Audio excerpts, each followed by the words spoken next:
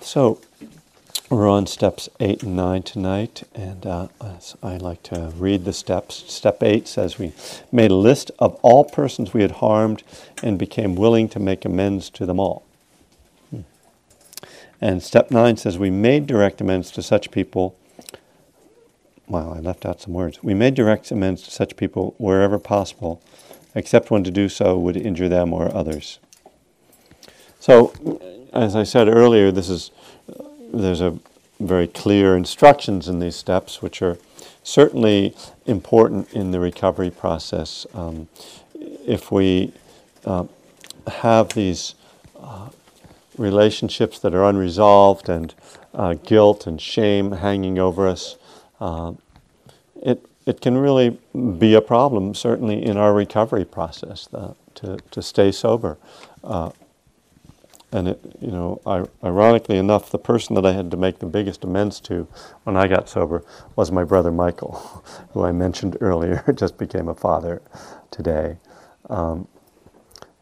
I had been responsible for him getting arrested for drug possession, and he didn't use drugs, but he owned the house where I was living, and I happened to duck out the night before the police decided to raid it. And so he went through a long legal struggle, and I got off scot-free. So I had to call him up one day in the fall of 1986 and say, I'm sorry. He's been very good about that. But as I said earlier, that this process, I don't think, stops with that first amends that we make based on our inventory. I was looking at some of my own writing, as I do for this class sometimes, and looking at one breath at a time. And there's a few things in there that I think are worth highlighting tonight. First of all, just once again, something I talked about last week about steps 6 and 7, that with steps 8 and 9, once again we divide up the willingness or the intention from the action itself. And again, this really goes with the Buddhist idea that intention is what informs the results of our actions. So it's very important that we get clear about our intention. And it also means that with these steps that we can make a complete list of everyone we harm, but we don't have to necessarily make actual amends to each of them, but that it's important to make the list. And one of the things that Bill Wilson talks about is how this list shows us the pattern of our lives, that we can get insight into the pattern of our lives, how the people we harmed, what that tells us. And one of the things that I realized as I was doing this process, and when I've done the forgiveness and loving kindness practices, is that the people I harmed were very often the people that I loved. And the people that harmed me were often the people that loved me. I mean, sure, there were the people there was just a resentment or there was some conflict, but really the ones where the biggest struggles were those people who were closest to me. And as I reflect on that, I think about what happens when I am intimate with people. What happens in relationships with people I love is those are the people with whom I'm the most vulnerable. And so those are the people that I get love from, but I'm also vulnerable to their confusion, their pain, their fear, all the things that the forgiveness meditation talks about. And they are vulnerable to me as well. They open themselves up to me. And when I act out of my own fear, confusion, neurosis, whatever you want to call it, I harm them. And this is what's so complicated and difficult about our intimate relationships. We wonder, at least I wonder, at times, why I struggle, why I have the conflicts that I have with the people that I love. And I think this is very much what it's about. We make ourselves vulnerable, but at the same time, I don't think we want to be vulnerable. So there's an inherent fear in intimacy for many of us, that as we open up, we're afraid that something is going to happen. Maybe that person is going to control us, or that they're not going to behave the way we want them to. The things that come up, and so even as we're opening up, we're closing down. And there's this complicated play, this dance that goes on in our relationships. And perhaps there's a tendency to judge ourselves, or to judge our partner, or to judge relationships, without maybe having a broader view that maybe this is just an expression of a natural, in some ways, human conflict, a sort of natural, built-in element of intimacy. I don't know. These are really just reflections that I don't have answers to exactly, but that I just want to put out to people to think about for yourselves, and maybe you can find answers. But that list itself can be very enlightening for us, can really give us some insight when we look at that. I will say that on a practical note, from time to time, and not too long ago, someone asked me about making an amends to someone who they had been in a relationship with, but they'd broken up years before, and they got sober, and they started thinking about them, and they started thinking about how guilty they felt about what had happened. And as I talked to this person about this situation, it became clear that partly they wanted to be in touch with this person, and that it wasn't just wanting to make amends. And that when I asked them what they thought the result would be, how the person would feel about them making amends, they admitted that it would probably just bring up painful memories for them. This is one of the things that's very difficult about amends, when we feel guilt, and we feel that we'd really like to call the person and say, I'm really sorry I was such a jerk. But if you play that out in your mind, where does that go that's helpful? Oh yeah, thanks. I mean, yeah, you were a jerk, and I'd rather forget about that. Most times. I mean, there's no hard and fast rule. But we really have to be careful. Are we making amends for ourselves, or are we making it for them? The alcoholics and addicts who tend to be self-centered, tend to want to make the amends for themselves, and that is not what the amends is supposed to be for. Not the external amends. I think there are amends that we need to do for ourselves, and I will talk about that. But I think we need to be very clear that if we are contacting someone who has not been in touch with us, that we are really risking causing them more harm just by bringing it up, unless there's something we can specifically do that's going to actually make up for it. That's my advice. Which I always try to be careful about that.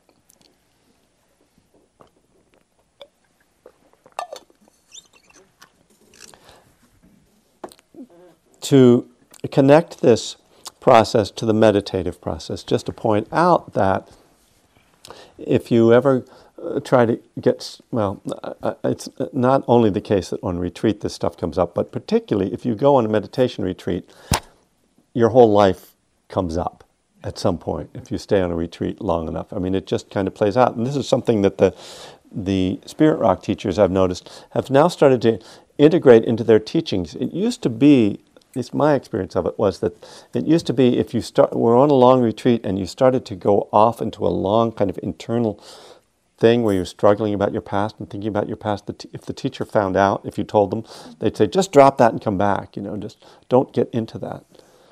But I have heard teachers say nowadays, they talk about a life review. And I think they've started to see that this is actually an organic part of the process, of the meditative process, as we try to go deep. We can say that one way to describe the meditative process is that the opening stages, the opening innings, this is opening day today, I can talk about, use baseball metaphors. The opening innings are about your stuff and letting go of your stuff. So there's you're working on the personal level. But as we get deeper into the game and deeper into the process, that we move more into the impersonal, into just the land of Dharma, into impermanence, into not self, into insight into suffering, opening the heart into loving kindness. In order to move past the personal part, we need to kind of clean that stuff up, or it keeps coming up in our face. So just in terms of a meditative process, doing amends is helpful for allowing us to move into the deeper stages of meditation.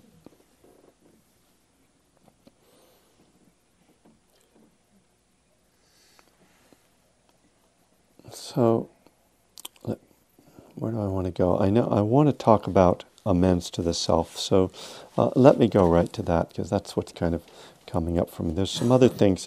There's really, this is another part of the process where I talked about last week, which is that when I look at these steps, I think, well, there's just this and this. Like, how am I going to talk about that? And then the more I look at it, what the process is implying, the richer and richer it becomes. And then it becomes quite elaborate, because we could spend the whole evening just talking about the promises. And I will try to get to the promises as a topic. But I'd like to talk about amends for ourselves, particularly because this isn't something that's addressed very much in the 12-step world or in the 12-step literature. And my feeling is that if we aren't kind to ourselves, and if we don't enrich our own lives and bring goodness into our own lives and work towards our own happiness, that we're going to have a hard time staying in recovery, staying clean and sober. And what's the point anyway, if we're going to be miserable? And if you've been around the program for a while, you've seen those people, who kind of make recovery into a slog. And yeah, there are parts of it that are a slog, that are hard. It's not easy to write inventory and to make amends and go through this process. And there are times in anyone's life when there are challenges, when there's pain. But if the gist of our life isn't, the gist isn't the right word, if the kind of thrust of our lives isn't towards something worth living, then why are we getting sober? So I'm really a great believer that that expression, happy, joyous, and free, is something we want to at least incline our minds towards. So this one book, which James Barrows actually used to teach from before he wrote his own book on happiness, called How We Choose to Be Happy, it gives some very helpful and direct instructions about how to cultivate happiness. This is these days. There's probably dozens of books now on how to be happy, and it can seem kind of trivial, and particularly if you live in Berkeley, these kind of dour intellectuals, and cynical. It's like, how trivial. Just trying to be happy. I've got more important things to do, like my existential angst. I've got to work on that.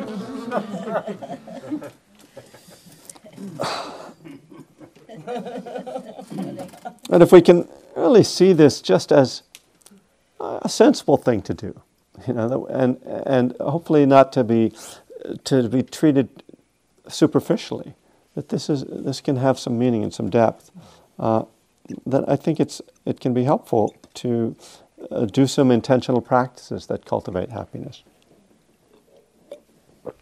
So I'll take you through these 4 aspects. The How We Choose to Be Happy has 9 suggestions for sort of the things that happy people tend to do, what they identify as happy people. But just without going through them all, the first one is intention. So the idea that, I should actually try to be happy. Rather than I'll do all this stuff and I hope that happiness will result from it. Or rather to think, oh, well, how about if I let happiness kind of be the goal and see if the other stuff will take care of itself. It's another process. It's kind of like, I used to think, if I get my life together, then I'll stop drinking and using. And then I found out that if I stopped drinking and using, I actually got my life together. So it was that kind of flipping the process. So really setting your intention to be happy. And the second one, which is very much in harmony with 12-step principles, accountability. Not blaming someone else for the fact that you're happy. You made me feel this way. How did that person make you feel that? Yeah, they did something and you reacted, or it triggered something in you that you got unhappy, but they can't actually go into your body and go and turn on the unhappiness. So that, again, means it's about turning and looking towards ourselves. So what's my part in my unhappiness, if that's what I'm dealing with? And what power do I have to make myself happy? I can say I'm powerless over some stuff, but I'm not powerless over everything. I can make decisions. What can I do? The third one has been really important for me, identification. One of the ways to do this is just make a list of everything that makes you happy, from chocolate and teddy bears to AA meetings and 3-month meditation retreats, or riding your bike, or from this trivial to the serious, because the trivial is important too. Why not enjoy the little things? It was making that list that inspired my golf excursion.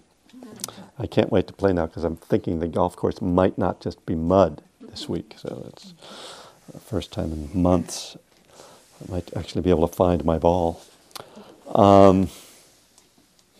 So this is a great one, and I really recommend that if you don't do any of these, that you just do this.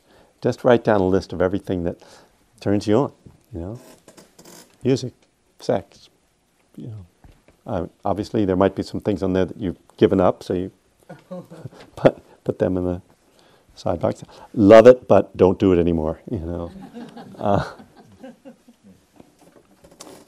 And then centrality is the fourth one, which is kind of going back to intention again, and it's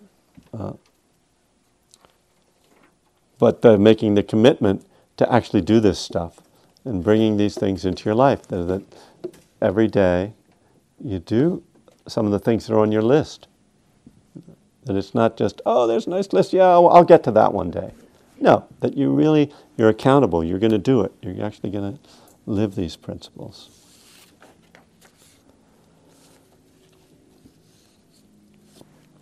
Who did we harm when we were out there? Who did we harm more than ourselves? Most of us harmed others, but I don't think many of us harmed anyone more than we harmed ourselves on a daily basis. What we did to our bodies, to our minds, to our spirits. The way we abused ourselves with substances, with negative thought, with foolish behaviors.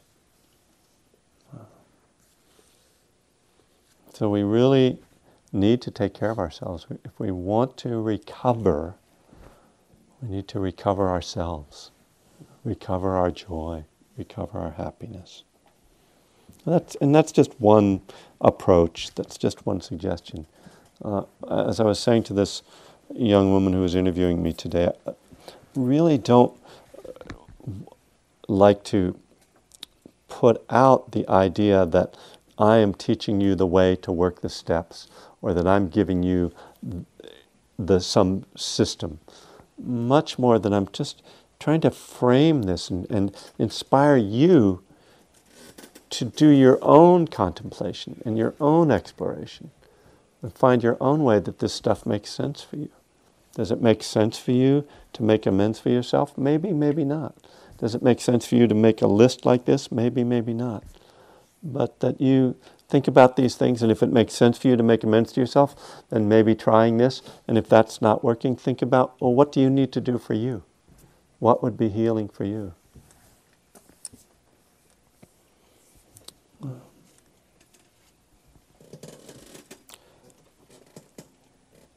I think it kind of feels like I'd like to open it up a little bit at this point, and then at the try to have time to talk a little bit about the promises before the end of the evening. So, are there any? Has anything come up for anyone that they would like to share or ask or at this point? Yeah. Thank you. One thing that came up was just in this last part when you were talking about how we choose to be happy and the accountability, and it went into saying that somebody can't crawl inside you and take your happiness, and I find that difficult because I came from a domestic violence situation, Right. and in that case, someone did crawl inside and take Yeah, in a way, yeah. Yeah, and so. It might be hard to make somebody happy, but it's not terribly hard for some people to make others sad. Yeah. Well, certainly when we're talking about children, it's a different situation. Yeah. Well, this was as an adult. Mm-hmm. Well, I don't know. I mean, this is why I guess I try to catch myself from making absolute statements, but I can't, I guess, completely keep myself from doing that. I also want to interject that I realize too that now that I'm away from that situation and I'm clean and sober for one, and I'm able to take more responsibility for my own happiness. And that means just avoiding those people, those kind of situations. So, by staying safe, I'm choosing happiness over, those other situations. But it's always been a dilemma when, for me, when it comes to forgiveness. That person came up into my mind about forgiving, and to a certain extent, I can forgive, mm-hmm. And forget and loosen, let go, and drop it. Mm-hmm. And then, but the minute that person starts yelling at me again, all the walls go up. You mean yelling at you literally or literally? Yeah. Well, yeah. I mean, there's a difference between forgiveness and being a doormat. Yeah. And it absolutely this isn't about condoning behavior or saying, oh well, I should just let them do. No, I mean, getting out of the situation is definitely vital as far as I'm concerned. Right. There's no way we can. Again, I don't want to make absolute statements, but we really, if we're going to recover ourselves, I mean, we need to be out of situations that are abusive. There's no doubt, and many of us are conditioned to place ourselves into abusive relationships. People who are children of alcoholics, that's what we know. That's what's familiar to us, and so that's what we incline towards. A really important part of the recovery process is seeing the ways that we allow ourselves to keep repeating the same patterns that we were conditioned in as children that create pain for us, and it can be hugely disruptive to the personality to make that change, because it's what we know. It's where we feel safe. It feels right, but it's all wrong. And at a certain point, we see that, and then we have to wean ourselves from that. We have to break those habits, and it has to be very intentional and with a very strong determination. Yeah. I made that determination. It wasn't an experience of being accustomed to that kind of behavior. I was actually blindsided by it. I just like, what the heck? I didn't really realize what was happening to me for a long time. I thought, oh, well, he just lost his temper, or he's just in a bad mood, or he's mad about money, or, all these excuses for the behavior. It took me years to realize, oh my God, this is abuse. Mm-hmm. I'm really glad I'm out of that. I'm really glad I'm clean and sober, but I do remember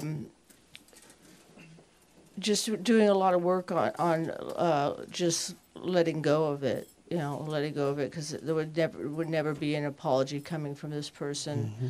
and I can forgive him, to, like I say, to a certain extent, and I'm working on that, because the more I let go, the freer I am. Mm-hmm. So that's all I have. Yeah, thank you.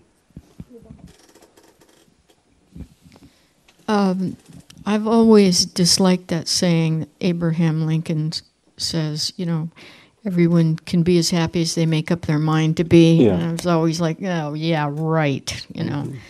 But, being in the program or around the program for a while, I've realized that, and I think I can say the plural, we alcoholics are extremely hypersensitive people. Mm-hmm. I know I am. And I'm finding out more and more as I stick around here that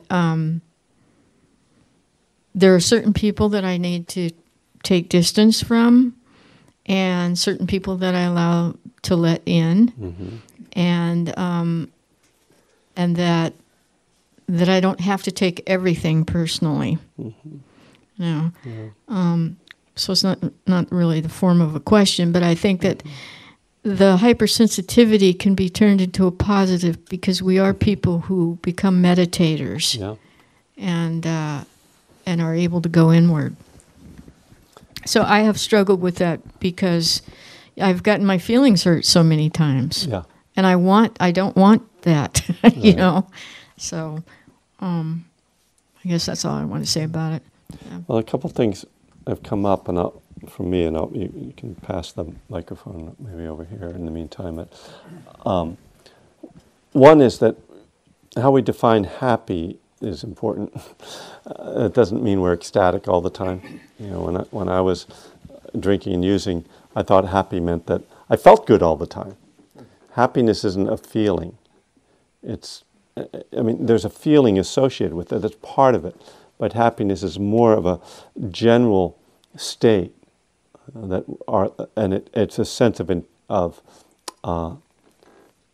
an integrated life, a life that kind of makes sense, that is fulfilling for us, and has moments of joy in it. But that's not the whole. That's not what happiness means. Being joyful all the time. And interestingly enough, I have discovered that you can be depressed and happy, because depression is different from happiness.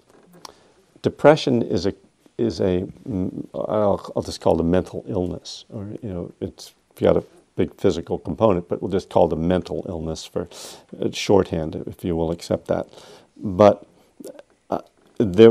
when I went through a period of real challenging in depression, in sobriety, not that long ago, at one point I realized that I was happy with my life. I liked my life. There wasn't anything wrong with it, but I was in a depression. And that was when I realized I needed medical help, because there wasn't, I was living in a way that it was great. There wasn't anything, I couldn't point at anything that was, that was not working in my life. But, so, I say that so that people don't, because the Abraham Lincoln kind of statement, you can be as happy as you choose to be. Yes, and there's a thing called depression, which doesn't have anything to do with your choice. It's much more biological and so deeply conditioned that you don't have much choice in it. You can bring yourself out of it for moments, but it's just it's just like a subterranean river that's just running through your life at times. So I think it's important to distinguish those things, that I'm not talking about a cure for depression when I talk about cultivating happiness. So.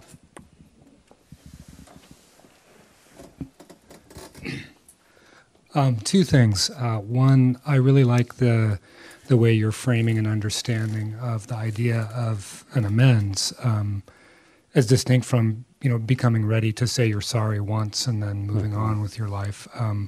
I was given to understand in the beginning that an amendment of the Constitution or a contract changes the nature of the thing itself, and so the amendment is really the behavior you have going forward in your life, that you don't do those things anymore that led you to making whatever it is, the mistake you're making an amends for. And in living that process, I didn't get myself back, actually.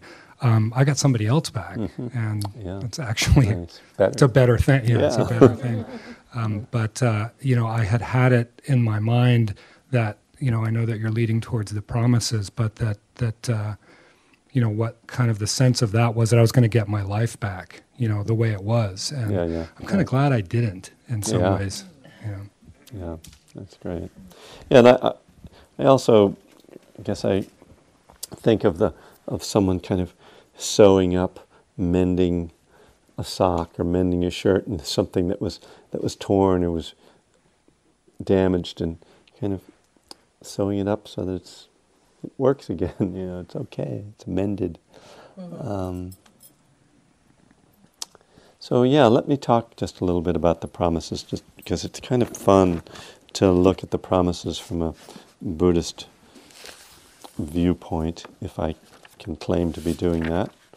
I suppose I can.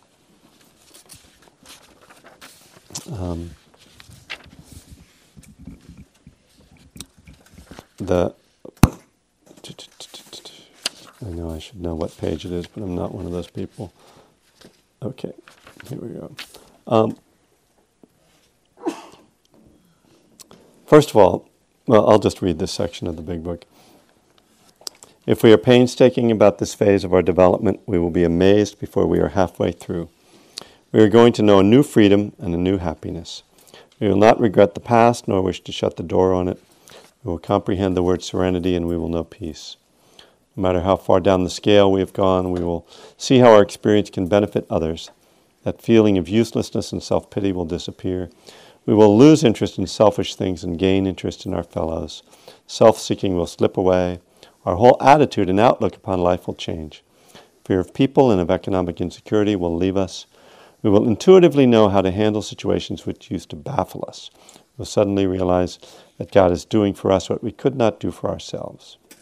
Are these extravagant promises? We think not. They are being fulfilled among us, sometimes quickly, sometimes slowly. They will always materialize if we work for them. So it's a great set of promises, and whether it's true or not, you can each determine for yourselves. I will say that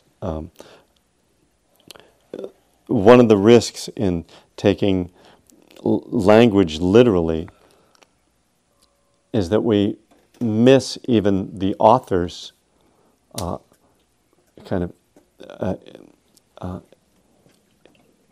idiomatic language and take it literally. So the phrase, before we are halfway through, does not literally mean that exactly right before you are halfway through, we can guarantee this is going to happen. But it's really just trying to say that you don't necessarily have to get this whole thing done. It's really by setting it in motion that things start to change. A new freedom and a new happiness. I like that because it's just what you just said. It's not my old idea of freedom and happiness were very different from my new idea of freedom and happiness. I have a whole. I didn't get my old life back. Thank God for that. If you'll pardon the G word. We will comprehend the word serenity and we will know peace. Lovely. Very much what the meditation process is meant to bring. No matter how far down the scale we've gone, we will see how our experience can benefit others.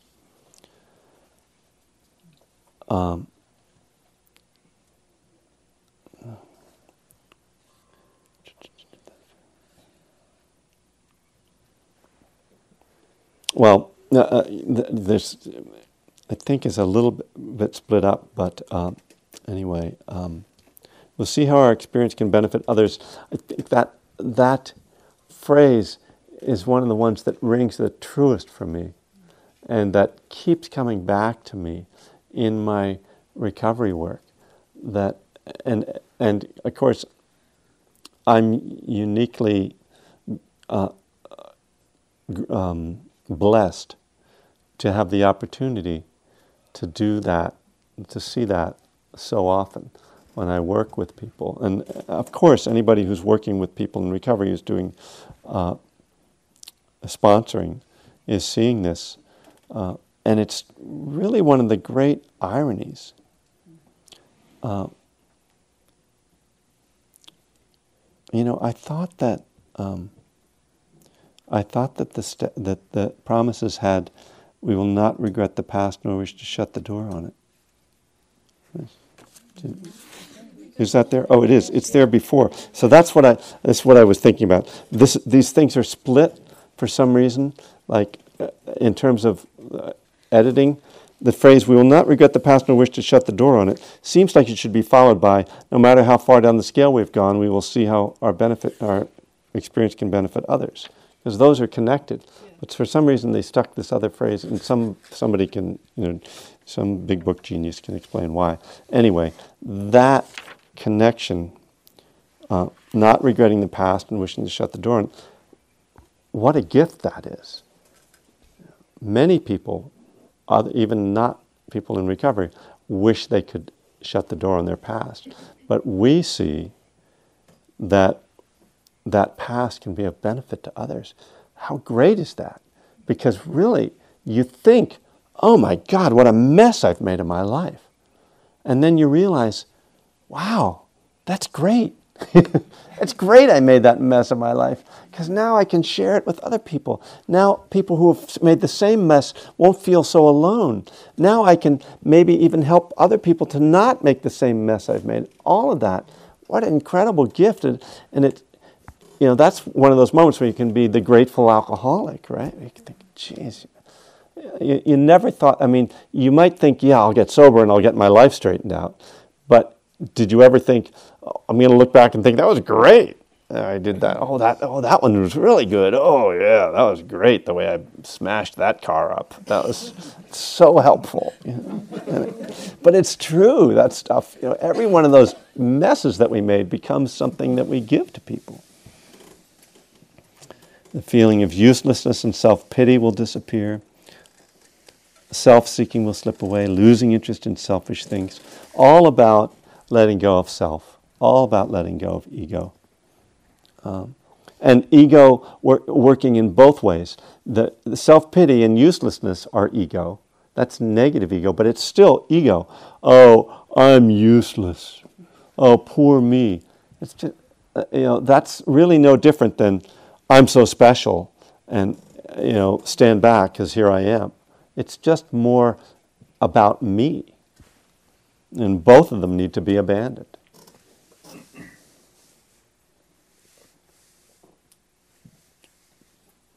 Our whole attitude and outlook upon life will change. That's certainly my experience. My attitude and outlook about life is totally different. Fear of people and of economic insecurity will leave us. It's always important to note that they're talking about fear, not economic insecurity. Economic insecurity may visit you, but the suggestion is that maybe you won't be as afraid of it. That's a big statement. I don't know if that's true of everybody. I don't know if all of these are true for everybody. It seems unlikely, but I think that a lot of people have experienced a lot of these things. We will intuitively know how to handle situations which used to baffle us. I feel like that's largely, and kind of, that's what the 11th step talks about. And that when our minds become more clear, when we've taken an inventory and seen our baggage and seen how our own minds worked, and come to understand that the way our minds work are the way a lot of other people's minds work.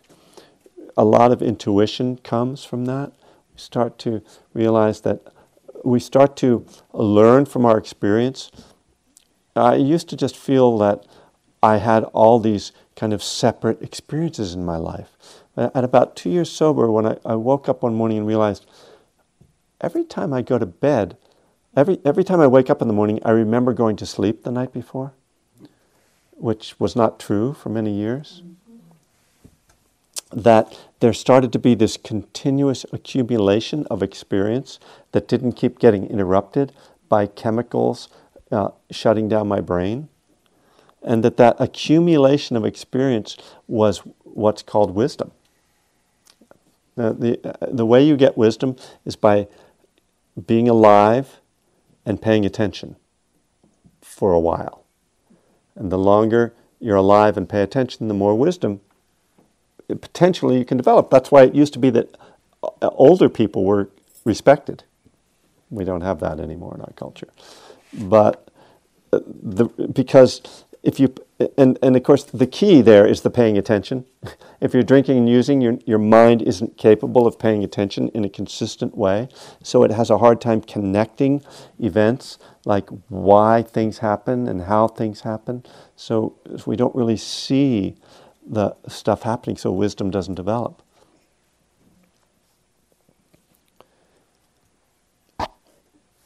Realizing that God is doing for us what we could not do for ourselves, well, I don't know if I want to address that question right now. It all depends what you call God. But I will say that for me, showing up and living in harmony with the law of karma is what may change things. While my reactive, fear-driven ego was running the show, I couldn't get much done.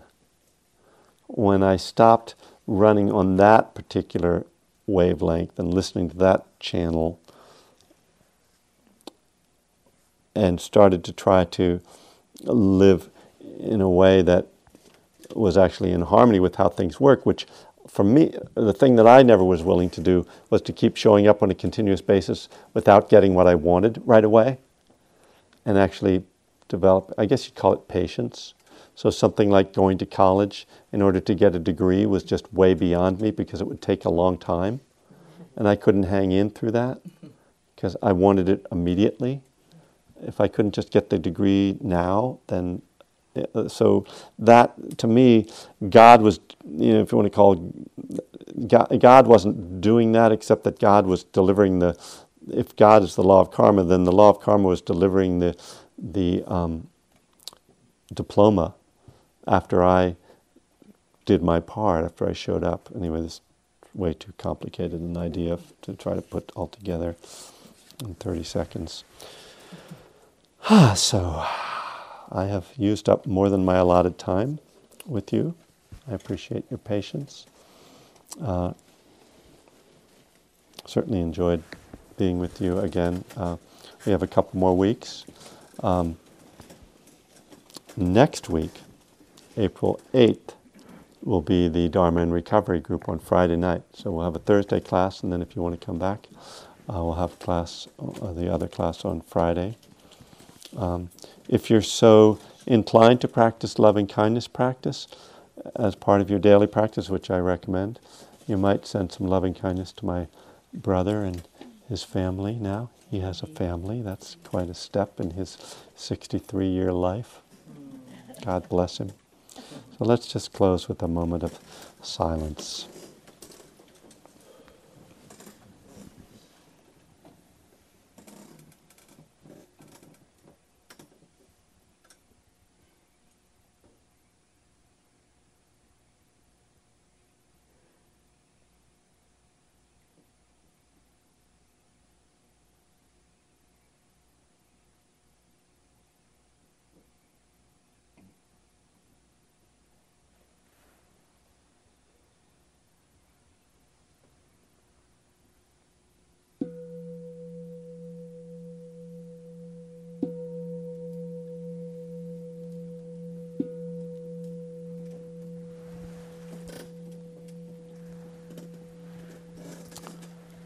So thank you for showing up for yourselves, continuing to do this work, and thank you for your ongoing support through the Dana Bowl.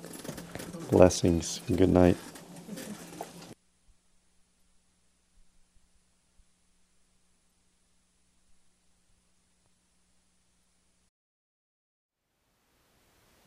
Thank you for listening. To learn how you can support the teachers and Dharma Seed, please visit dharmaseed.org/donate.